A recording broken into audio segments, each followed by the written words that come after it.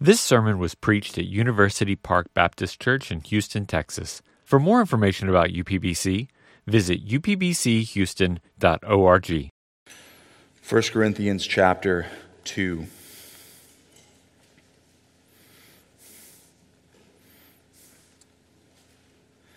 There are some weeks when you come into church that you're feeling good, sun is shining, everything's going great, and you're excited to be there. There are other times when you come into church and it's like your life is sliding in sideways on two wheels, and you stumble into the doors of this place hoping for relief. That affects your preacher as much as it affects you, to be honest. But I am encouraged by the fact, many things, but two things in particular. One, that God does not change, and His Word does not change. And I am also encouraged by the fact that it is not my job to convince you that what we're about to read is true. And that's the point of our message today. It's not my job to convince you that this word is true, because someone else is going to do that. So let's pray, and then we'll get into it.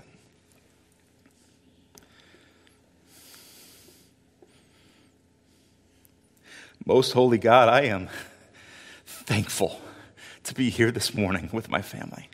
And I am thankful to get to open up your word and talk to your people.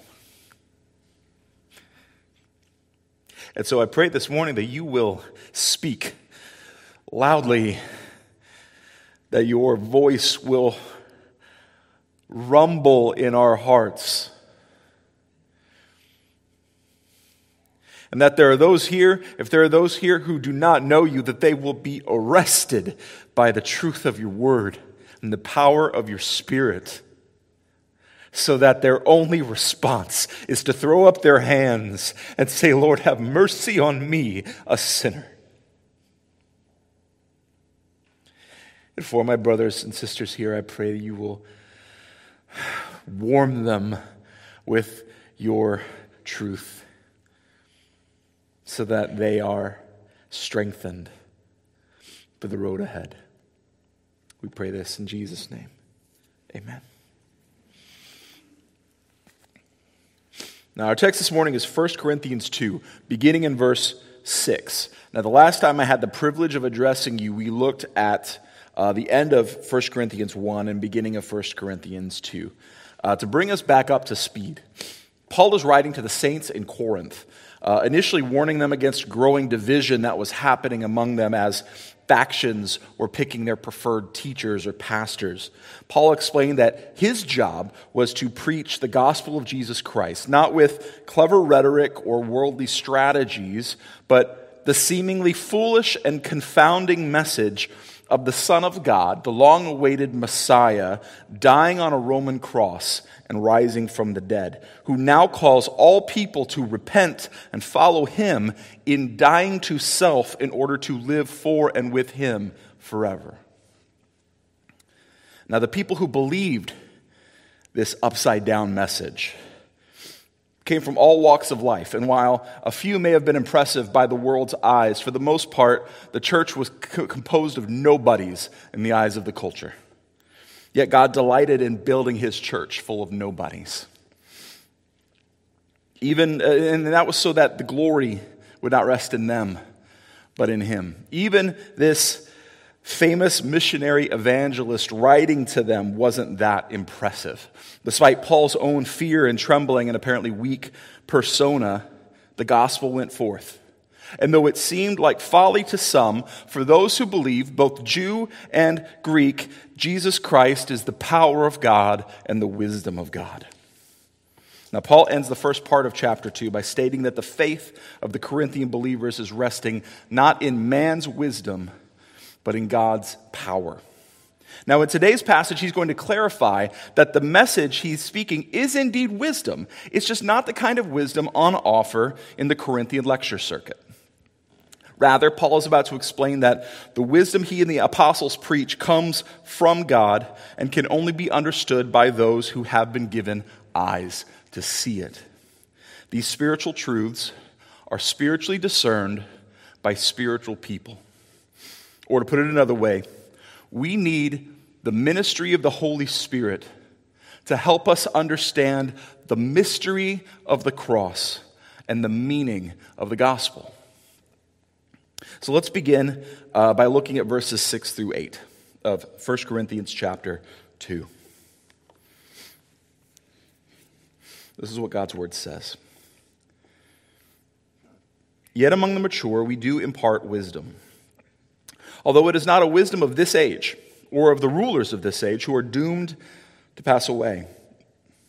But we impart a secret and hidden wisdom of God, which God decreed before the ages for our glory. None of the rulers of this age understood this. For if they had, they would not have crucified the Lord of glory. And let's pause there. Paul says that among the mature we do impart wisdom. Now this word mature here is a little tricky because our first inclination would be to contrast that maturity versus immaturity. And we do see in the next chapter, Paul talks to the Corinthians talks to the believers about how they're acting like spiritual babies in an immature way through their actions and their limitations because they're thinking like the world. But in this section, there's a more fundamental contrast being shown than merely immature versus mature. The word mature here has also the sense of completion, perfection, a change. And we should weigh in the immediate context of these verses here as we try to understand what he means by mature. In the previous chapter, Paul set up a contrast between the wisdom of the world and the wisdom of God. Here, it is no different. While those who trust in worldly wisdom and sophistry would like to think of themselves as mature, it is instead those who have believed the message of the gospel whom God calls mature. Now, the wisdom Paul is imparting to those who are mature, who are spiritually enlightened, is not the wisdom of this age or the rulers of this age. As he argues in chapter 1, the wise man, the scribe, the debater of this age are all shown to be foolish and senseless by the wisdom of God. Indeed, they are doomed to pass away, brought to nothing. Instead, Paul says, he and the other apostles are imparting a secret and hidden wisdom from God, which God decreed before the ages for our glory. Now, why is it called secret and hidden? Is this wisdom some sort of like insider insight that can't be shared with you unless you're part of the inner circle of the group? You've reached level 57 or whatever of the secret club? No, just the opposite. Christianity is not a mystery cult that obscures its teaching. Rather, Paul and the apostles are shouting from the rooftops this message of Jesus Christ. So why is he calling the message secret and hidden? Well, the Greek word for secret here can be translated as mystery. Now, this is not mystery in the sense that we normally think of it, where the clever detective has to put the clues together to unearth the master plan or the plot. We're not talking about Sherlock Holmes here. Rather, mystery in the New Testament it's a mystery that's hidden in broad daylight because it's a divine truth that cannot be captured through human reason. That's what mystery means here in the New Testament. A divine truth that we can't come to on our own, figuring it out along the way because of our own sinful limitations. Only God can reveal mystery to us. Paul talks about the mysteries of the gospel in other places in his letters. Later in chapter 15 of 1 Corinthians, he talks about the mystery of our resurrection and the glorification of our bodies on the last day. In Ephesians 2, he describes the mystery, it was already mentioned by Bobby, I believe, that the mystery of how God will unify Jews and Gentiles opposed to each other in every possible way into one body, one new man out of the two. In Ephesians 5, Paul describes how the picture of the husband and the wife in marriage is actually pointing to the relationship between Jesus and his church. He says this is a mystery. In Colossians 1, Paul describes the mystery he has been given to proclaim. I'll flip over there real quick. Colossians 1, verse 24. We're going to flip a lot today, so if you want to just take notes, you can. That's why I encourage you to grab a Bible so you can check me. Make sure I'm telling you the truth. Colossians 1, verse 24. Paul says, "Now I rejoice in my sufferings for your sake, and in my flesh I am filling up what is lacking in Christ's afflictions for the sake of his body," that is the church. Quick side note. What he's not saying that Christ's suffering was lacking anything, but that we now as the church represent Christ in the world, and so we receive the attacks of the enemy on his behalf. That's what he's getting at there by that note. Verse 25. "Of which I have become a minister according to the stewardship from God that was given to me for you, to make the word of God," what? "Fully known." He's not obscuring it. He's proclaiming it. "The mystery hidden for ages and generations, but now revealed to his saints. To them God chose to make known how great among the Gentiles are the riches of the glory of this mystery, which is Christ in you, the hope of glory. Him we proclaim, warning everyone and teaching everyone with all wisdom, that we may present everyone mature in Christ. For this I toil, struggling with all his energy that he powerfully works within me." Paul's ministry is about proclaiming the mystery of Jesus.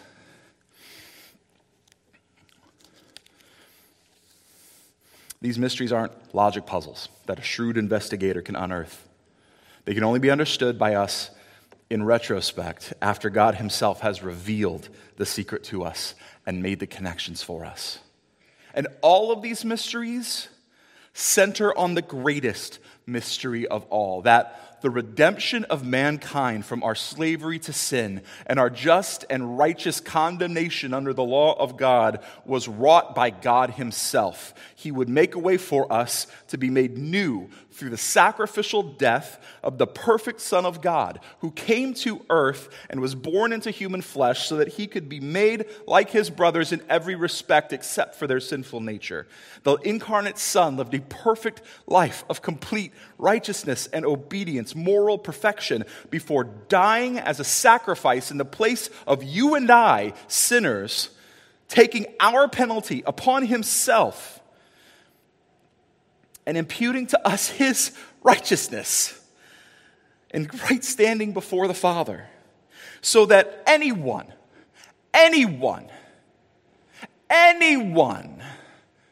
who turns from their sin in repentance and believes on him can be saved. No matter what you've done, no matter where you've been, you can be made new. Washed clean. Transformed. This is the mystery, brothers and sisters, that defies logic and wisdom from this age and its rulers. And it's a mystery that God declared from before time began for our glory. Not that we were glorious in and of ourselves, but that the perfect and perfecting love of God in Christ Jesus, applied by the work of the Holy Spirit, bestows on us glory from him. That's why in Romans 8, verse 29, says that for those whom he foreknew, he also predestined to be conformed into the image of his Son, in order that he might be the firstborn among many brothers. And those whom he predestined, he also called. And those whom he called, he also justified. And those whom he justified, he also glorified. That's the promise for us. If we are in Christ, if Christ is in us, the hope of glory, we will one day be glorified in him. And this glory is all of grace. Now, the rulers of this age don't understand this mystery. In verse 8, Paul writes that if the rulers of the age had understood it, they would not have crucified the Lord of glory. Now, which rulers is he referring to? Well, in the immediate context, he's clearly talking about the rulers of his day. He's talking about the Jewish leaders and the Roman officials who were responsible for carrying out Jesus' crucifixion. Peter says as much in his sermons on the day of Pentecost and just thereafter. You could see that in Acts chapter 2, verse 23. Acts 2, verse 23, in the middle of his sermon, he says, "This Jesus, delivered up according to the definite plan and foreknowledge of God, you crucified and killed by the hands of lawless men. God raised him up, loosing the pangs of death, because it was not possible for him to be held by it." In the next chapter, in chapter 3, as he is being questioned after the healing of a lame man, he says this in chapter 3, verse 17. He says, "And now, brothers, I know that you acted in ignorance, as did also your rulers. But what God foretold by the mouth of all the prophets that his Christ would suffer, he has fulfilled.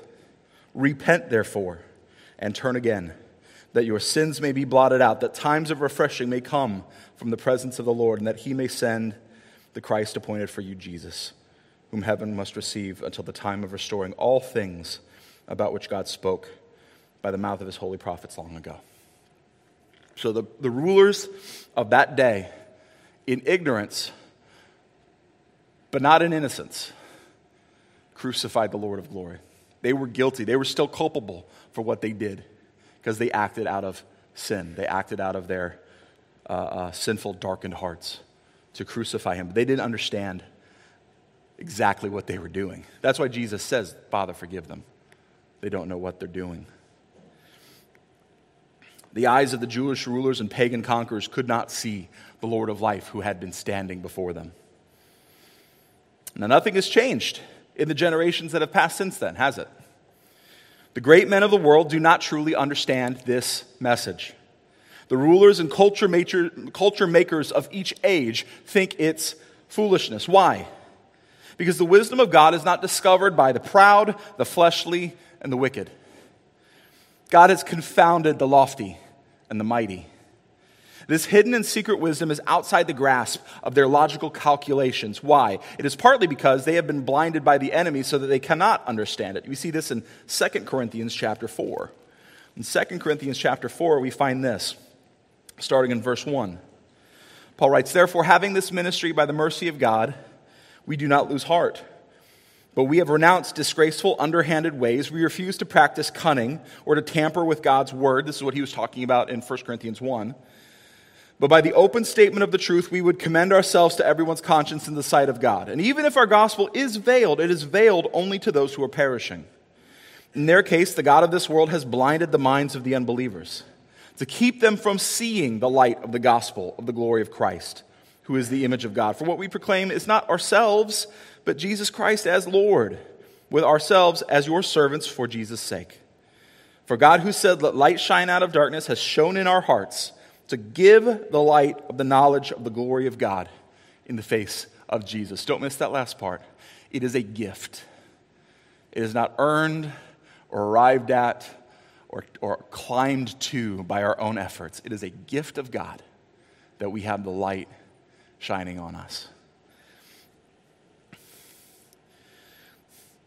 So the rulers of each age have been blinded by the enemy so they cannot understand it. But lest they try to claim innocence, there's another reason why they and why we, before we knew Christ, could not see this mystery ourselves. We love our sin too much. That's what John says in John, or what Jesus said in John 3, verse 19. "This is the judgment. Light has come into the world, and the people loved the darkness rather than the light because their works were evil. For everyone who does wicked things hates the light and does not come to the light, lest his works should be exposed. But whoever does what is true comes to the light, so that it may be clearly seen that his works have been carried out in God." In fact, John, this is in my notes, but I'm going to throw it in there anyway. 1 John 1, in John's first epistle, he kind of plays on this theme in John 1, verses 1, 1 John 1, verses 1 through 5 through 10. He says, "This is the message that we've heard from him and proclaimed to you, that God is light. In him is no darkness at all. If we say we have fellowship with him while we walk in darkness, we lie and do not practice the truth. But if we walk in the light as he is in the light, we have fellowship with one another, and the blood of Jesus, his Son, cleanses us from all sins. If we say we have no sin, we deceive ourselves, and the truth is not in us. If we confess our sins, he is faithful and just to forgive us our sins and to cleanse us from all unrighteousness. If we say we have not sinned, we make him a liar, and his word's not in us.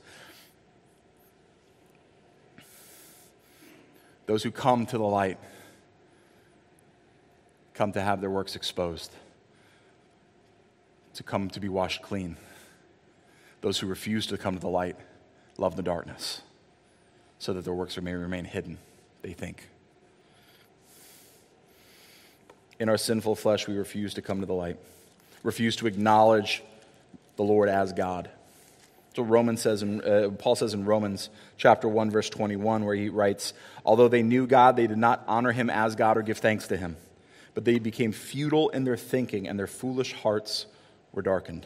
Claiming to be wise, they became fools. Doesn't that sound like 1 Corinthians 1?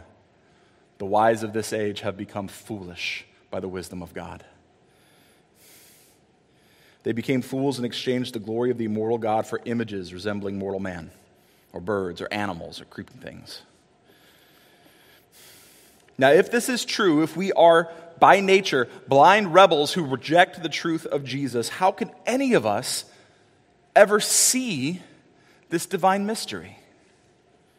How can any of us hear the voice of the Lord? Well, let's go back to 1 Corinthians 1 and keep reading. 1 Corinthians 2 and keep reading. 1 Corinthians 2, verse 9. But as it is written, what no eye has seen, nor ear heard, nor the heart of man imagined, what God has prepared for those who love him. These things God has revealed to us through the Spirit. For the Spirit searches everything, even the depths of God. For who knows a person's thoughts except the spirit of that person which is in him?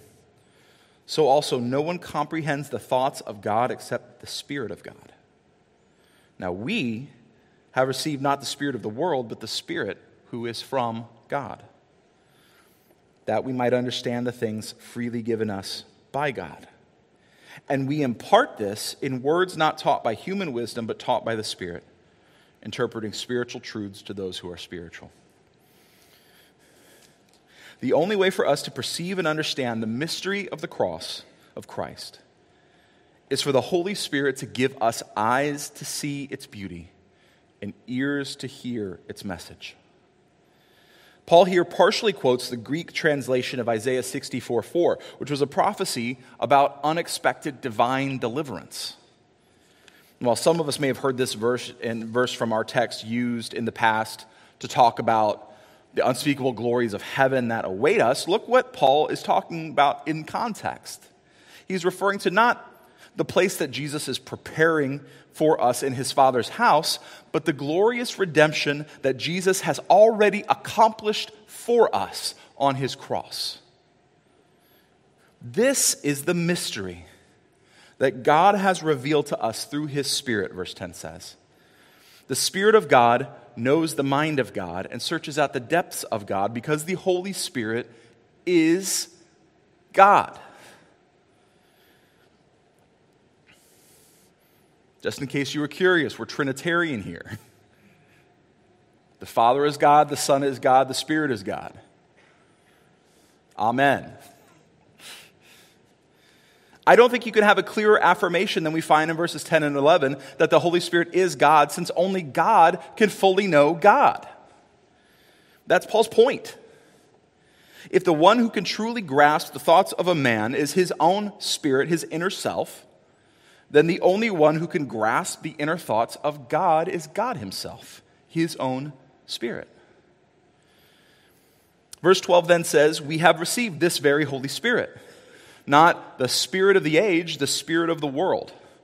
Now, why is this important? Well, without the Holy Spirit, we cannot understand the things of God.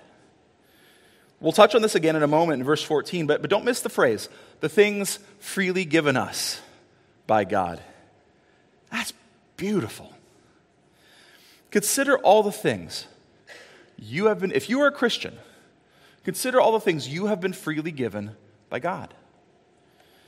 creation, the gifts of common grace, redemption from sin through the blood of Jesus Christ, the Holy Spirit who takes up residence in every believer as a deposit or guarantee of the inheritance we have in Christ, and who helps us understand the gospel and the deep truths of God.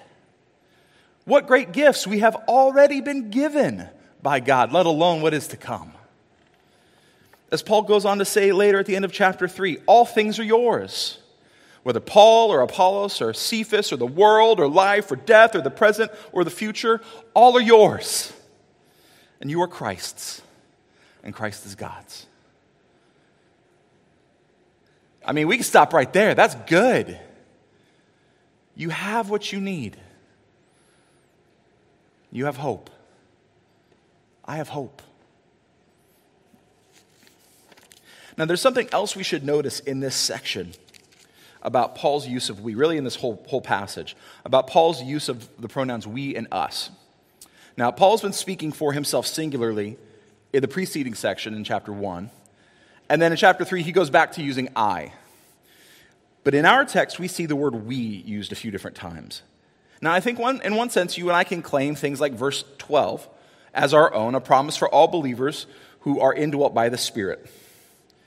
That said, in this section, the we and us may also be referring to Paul and the other apostles. So think about it approach it that way. Let's take a look again. Remember, you can see in verse 6, we impart wisdom. Verse 7, we impart a secret and hidden wisdom. In verse 12, now we have received not the spirit of the world, but the Spirit who is from God, that we might understand the things freely given to us, and we impart this. So he's speaking not only corporately about believers, but also specifically about those who have been given the word of God to proclaim. Remember what Jesus said in John chapter 14, as he was about to leave the believers. He was in the upper room, and he says, I'm going to send a helper to you, who is going to teach you all things and remind you of what I've said. This is a promise that Jesus makes to those who would go on, several of them, to write the very New Testament we're reading. And then Paul, as the final apostle, received wisdom from the Spirit of God, understanding from the Spirit of God, so that he could write these things down for us to read and to learn from. This inspired, perfect, inerrant Bible that we have is a gift from the Holy Spirit who taught these men what to say. The Holy Spirit inspired and instructed the apostles to understand and communicate this same mystery that now Paul is proclaiming. That's what we see in verse 13.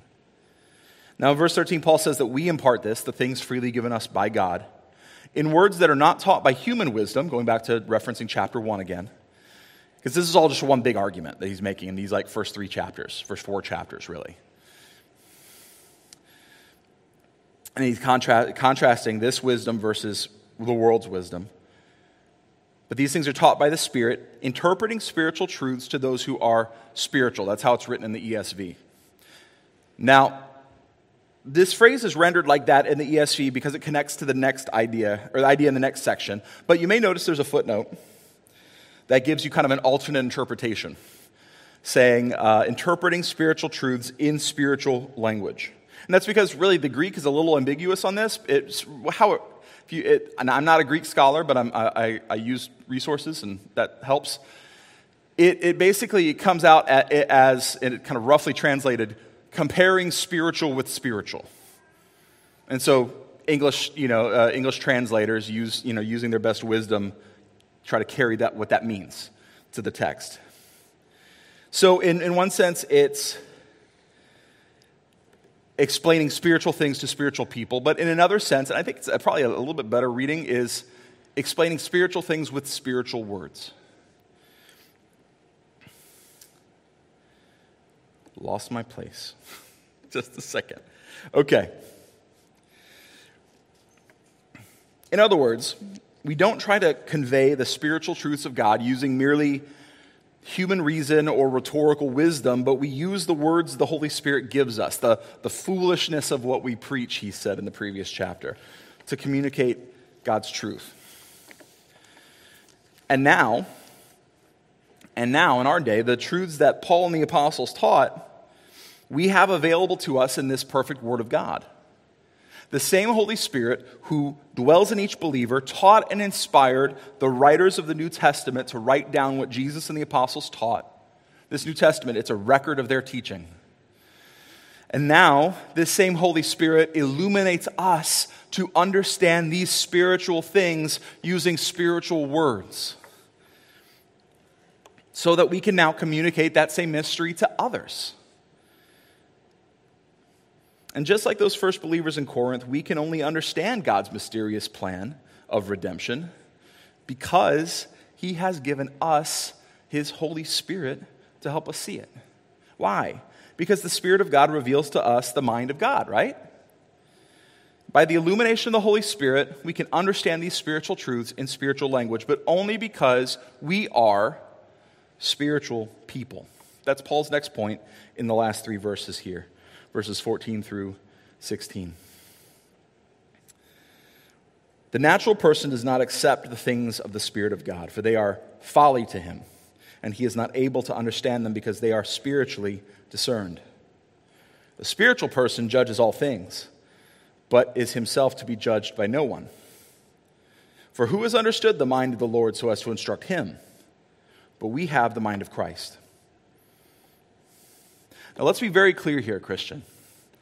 When we're talking about the natural person, recognize that the natural person is every single one of us without the intervention of the Holy Spirit.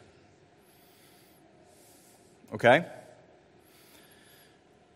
You are not spiritual because you are wiser, or more well-read, or more educated, or more thoughtful. You are only spiritual because of the Holy Spirit that has been given to you. Now, you may be growing in faith and maturity, but the natural versus spiritual dynamic is a binary, just like the inescapable binary of goats and sheep, and those who are in Adam and those who are in Christ. You're either natural or you're spiritual. And you're spiritual not because you're special, but because God is gracious. Every single person in this room is either natural or spiritual. You may be a spiritual person currently walking in foolishness and following the flesh because you're not obeying the Spirit. But if you are truly born again, you have the Spirit of God. You are spiritual. And so you have, by God's grace, the ability to read this and for it to make sense through His Spirit. In verse 14, Paul says that the natural man does not and cannot understand the things of God because they are foolishness to him. He sees them as powerless, dull, stupid, insipid. In Romans 8, we find this. Romans 8, starting in verse 5. For those who live according to the flesh set their minds on the things of the flesh. But those who live according to the Spirit set their minds on the things of the Spirit. For to set the mind on the flesh is death, but to set the mind on the Spirit is life and peace. For the mind that is set on flesh is hostile to God, for it does not submit to God's law. Indeed, it cannot. Those who are in the flesh cannot please God. Let me pause there.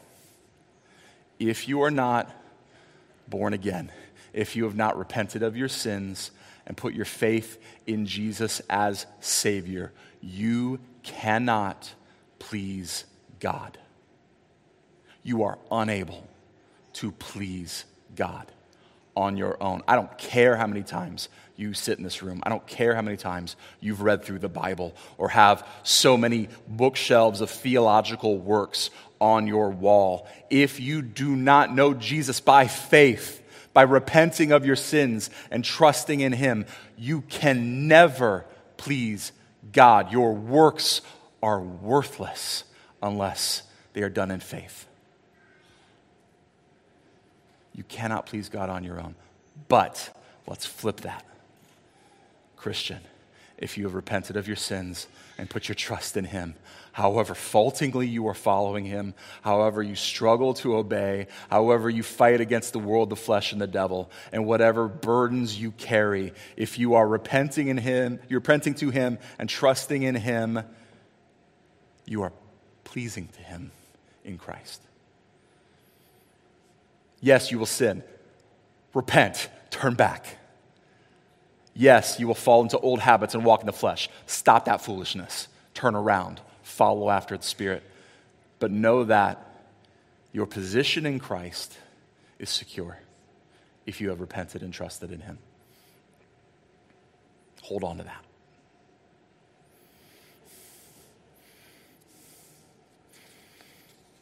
In verse 14, Paul says the natural mind does not accept the things of God. Darkened minds are not only unable but unwilling to receive the wisdom of God. I actually saw a perfect example of this week on Twitter. I could stop there, and that would be a sufficient explanation, let's be honest. I saw a meme, love memes, posted by some random pagan that somehow found its way into my feed. And there were two contrasting pictures. On the one side, there was a picture of a statue, a sculpture of Caesar, armed raised in victory. On the other side, it was a painting of like Jesus on the cross, sad, sickly, and gaunt. It tells you how the meme's going to go. On this side, it says, pre-Christian values, dominance, courage, wealth, justice. I need to use my deep voice. Wealth, justice, assertiveness, glory, pride, vengeance, challenger, virility. I don't know why. Christian values on this side, the meme said. The opposites: submission, fear, poverty, mercy, meekness, anonymity, shame, forgiveness, martyrdom, and castration, which I still don't understand why that was included. I guess because you can't fornicate like an animal, so that's why they're, Anyway, notice the contrast. These values are held up. This is greatness, pre-Christian values. Christian values are seen as shameful. But here's the thing. You can't get any of this, truly, outside of the cross.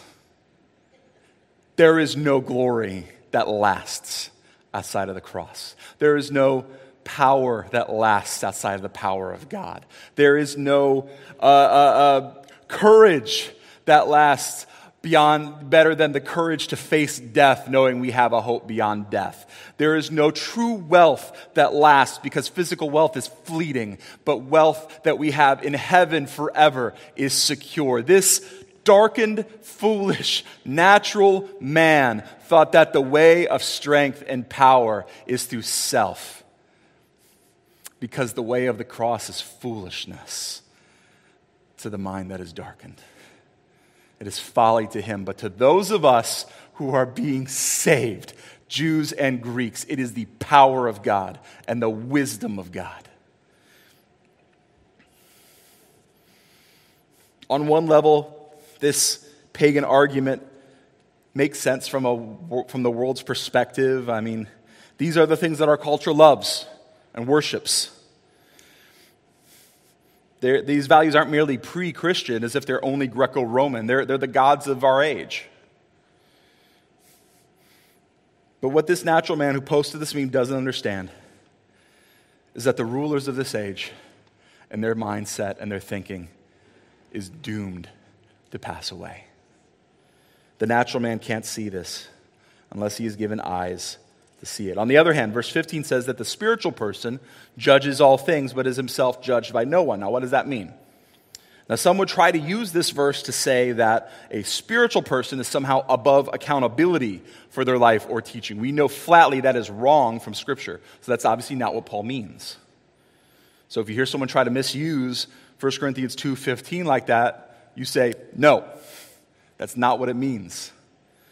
Instead,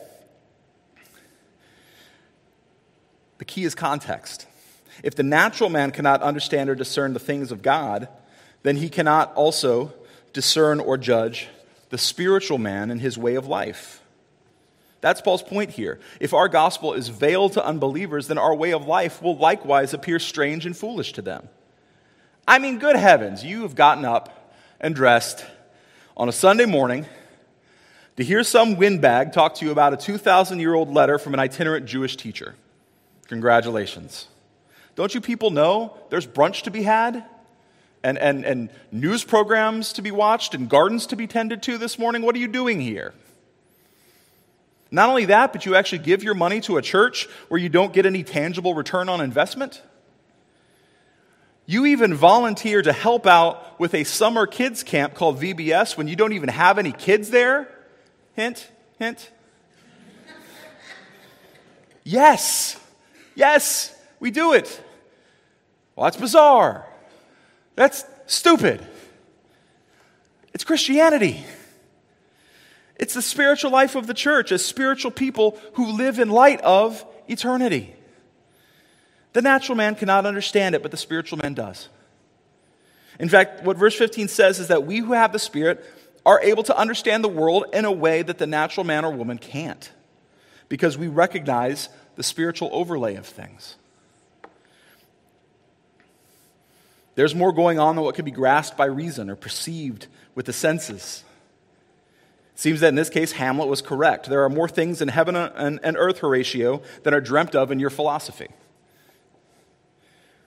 There is a mystery, planned before time began in the mind of God and now revealed in the death and resurrection of Jesus Christ. And that revealed mystery changes everything for those who have been given ears to hear it and eyes to see it. Good news that turns the upside-down world right side up again. That's why D.A. Carson writes this. I thought this was really perceptive. He says, from this perspective, it is idiotic, that is not too strong a word, to extol the world's perspective and secretly lust after its limited vision. That is what the Corinthians were apparently doing. That is what we are in danger of doing every time we adopt our world's shibboleths, dote on its heroes, admire its transient stars, seek its admiration, and play to its applause. When the church starts to submit to the fickle judgments of the culture around us, based on the limited understanding of natural fallen minds, we become foolish as well. We make decisions because the world is watching and not because the coming of the Lord is at hand. We abandon spiritual truth and chase after the latest cause or the current thing that the rulers of this age have held up as paramount. And when that happens, a church falls into compromise, division, and sin. That's what Paul warns about in the start of the next chapter, chapter 3. The Corinthians were acting like they were still in the flesh, and were thinking, behaving in an immature and natural way. So how do we avoid this trap? Paul gives us the key at the very end of our passage. For who has understood the mind of the Lord as to instruct him? This is a rhetorical question, echoing the words of the Old Testament. Who is like the Lord? Who can measure his wisdom? Who can fathom his power? Certainly not the rulers of this age, but we who have been given the Spirit of God now have the mind of Christ. And when we as believers walk in step with that Spirit, as we renew our minds so that we follow after Christ, we find that we have unity in spirit, unity of purpose. This is what Paul said at the beginning of his letter to the Corinthian church, that they would be united in the same mind, in the same judgment. How? Because they have the mind of Christ through the ministry and sanctifying work of the Spirit. We preach Christ crucified every week, every time we gather. Folly to the natural man, but wisdom to the spiritual. So that as we mature in faith and understanding, we grasp more and more of this great mystery of the crucified conqueror. So what do we do with this? I've got 3 takeaways for the Christian, and I have one final message for the unbeliever. So the 3 takeaways for the Christian. First, be humble. Be humble. 1 Corinthians 4:7 says, for who sees anything different in you? What do you have that you did not receive? If then you have received it, why do you boast as if you did not receive it? Those of us who are mature recognize more and more how much we need to rely on the Spirit to teach us. And we want to be obedient to His word. Be humble. Secondly, be bold. It sounds like a contradiction. It's not. See, Acts 16. In Acts 16, Paul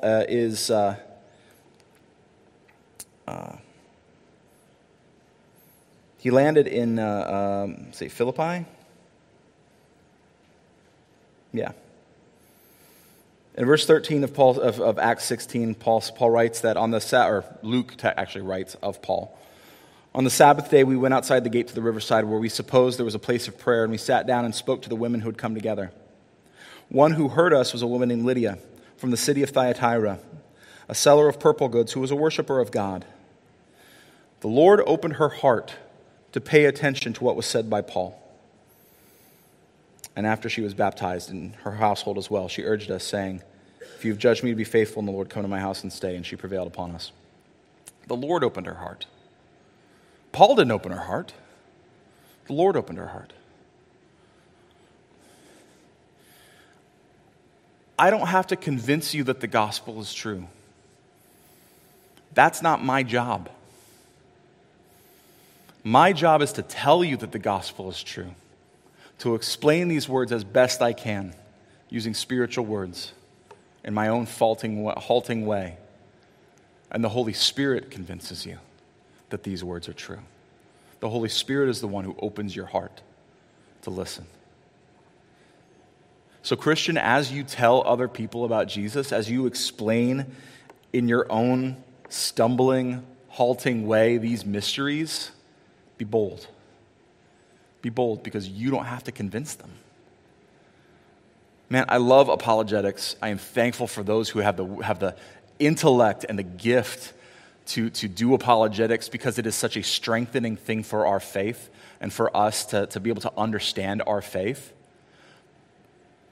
But even as we appreciate and praise those who study in this way, I want to remind you that you don't have to have 37 arguments in your back pocket for the existence of God, because the Word itself is powerful.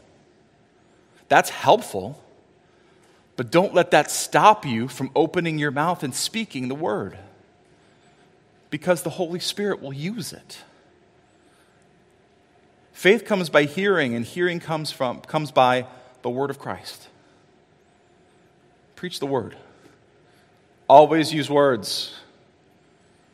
You never preach the word. You never preach the gospel without words. Always use words. Preach the word. Proclaim the good news. Tell your friends. Tell your neighbors. Tell strangers. Stand on the street corners. Pass notes in your class. Just kidding. Talk to them after class. Proclaim the good news. Be bold. Finally, be united. If we are all seeking to walk in step with the Spirit, we will walk in greater unity. We will love, we will forgive, we will exhort, we will sharpen one another as we grow together in maturity. Ephesians 4 says this: "I, therefore, a prisoner for the Lord, urge you to walk in a manner worthy of the calling to which you've been called, with all humility and gentleness, with patience, bearing with one another in love, eager to maintain the unity of the Spirit in the bond of peace. There is one body and one Spirit, just as you were called to the one hope that belongs to your call, one Lord, one faith, one baptism, one God and Father of all, who is over all and through all and in all." A little bit later on, it says that God gives the apostles, actually, let's go to verse 11, sorry. "He gave the apostles, the prophets, the evangelists, shepherds, and teachers to equip the saints for the work of ministry, for building up the body of Christ until we all attain the unity of the faith and the knowledge of the Son of God, to mature manhood, to the measure of the stature of the fullness of Christ, so that we may no longer be children, tossed to and fro by the waves, carried about by every wind of doctrine, by human cunning, by craftiness and deceitful schemes. Rather, speaking the truth in love, we are to grow up in every way into him who is the head, into Christ, from whom the whole body, joined together by every joint with which it is equipped, when each part is working properly, makes the body grow so that it builds itself up in love. Be unified. As you yourself walk in step with the Spirit, seek to be obedient, to follow, what's going to happen is you're going to have brothers and sisters doing the same thing who are going to walk with you. Before I got married, I was talking to some friends of mine, a couple, and I was asking them, because I'm a single guy, and I'm like, I don't know anything. I'm like, okay, so like, how often do y'all like have arguments? Like, really? And the guy's like, no. It's like, we have disagreements. We sin against each other, but no, not like knockdown dragouts. Really? Because people keep telling me, you'll never know if you're really going to make it with your significant other, your fiance, until you've had a really good fight. And he's like, maybe, but he said, I have the Holy Spirit, and she has the Holy Spirit. And when we sin against each other, we feel convicted by the Holy Spirit. And so that usually helps us to avoid getting to that point. Now, I'm not saying that to condemn you, because I know some of us have had some of those picture-shaking arguments. But what he was saying, I think, applies to the church. As we walk together, let us each seek to follow the Spirit, to submit to the Spirit, to walk in unity and faith together so that we may walk together. So those are my exhortations for the Christian. Be humble, be bold, be united. Here's my last word. If you're here and you are not a believer in Jesus, if you're just checking this out, if you're here with a friend, if you're here because your mama's here and you want to do her a favor and be here for church, I don't care why you're here. If any of this has made any sense to you, do not harden your heart. Today, if you hear his voice, do not harden your heart. Respond right now to his call. Don't walk away. Don't leave the room before dealing with this. If any of this, if you are not a Christian and there's any part of this that you're like, is that true? Is that true for me? I'm going to be right down here. During this next song, as the band folks get ready to come back up, during this next song, I'm going to be right down here. You come talk to me. During the music. I don't care. I'm not going to be singing. I'm going to be waiting. Come down and talk to me. That's right. We're doing an altar call right here. Because here's the thing. I'm not trying to convince you that this is true. But if the Spirit is speaking to you, listen. And do not harden your heart. Let me pray for you. Lord God, thank you for your word that is strong and powerful. Thank you for your Spirit who moves whatever way he will.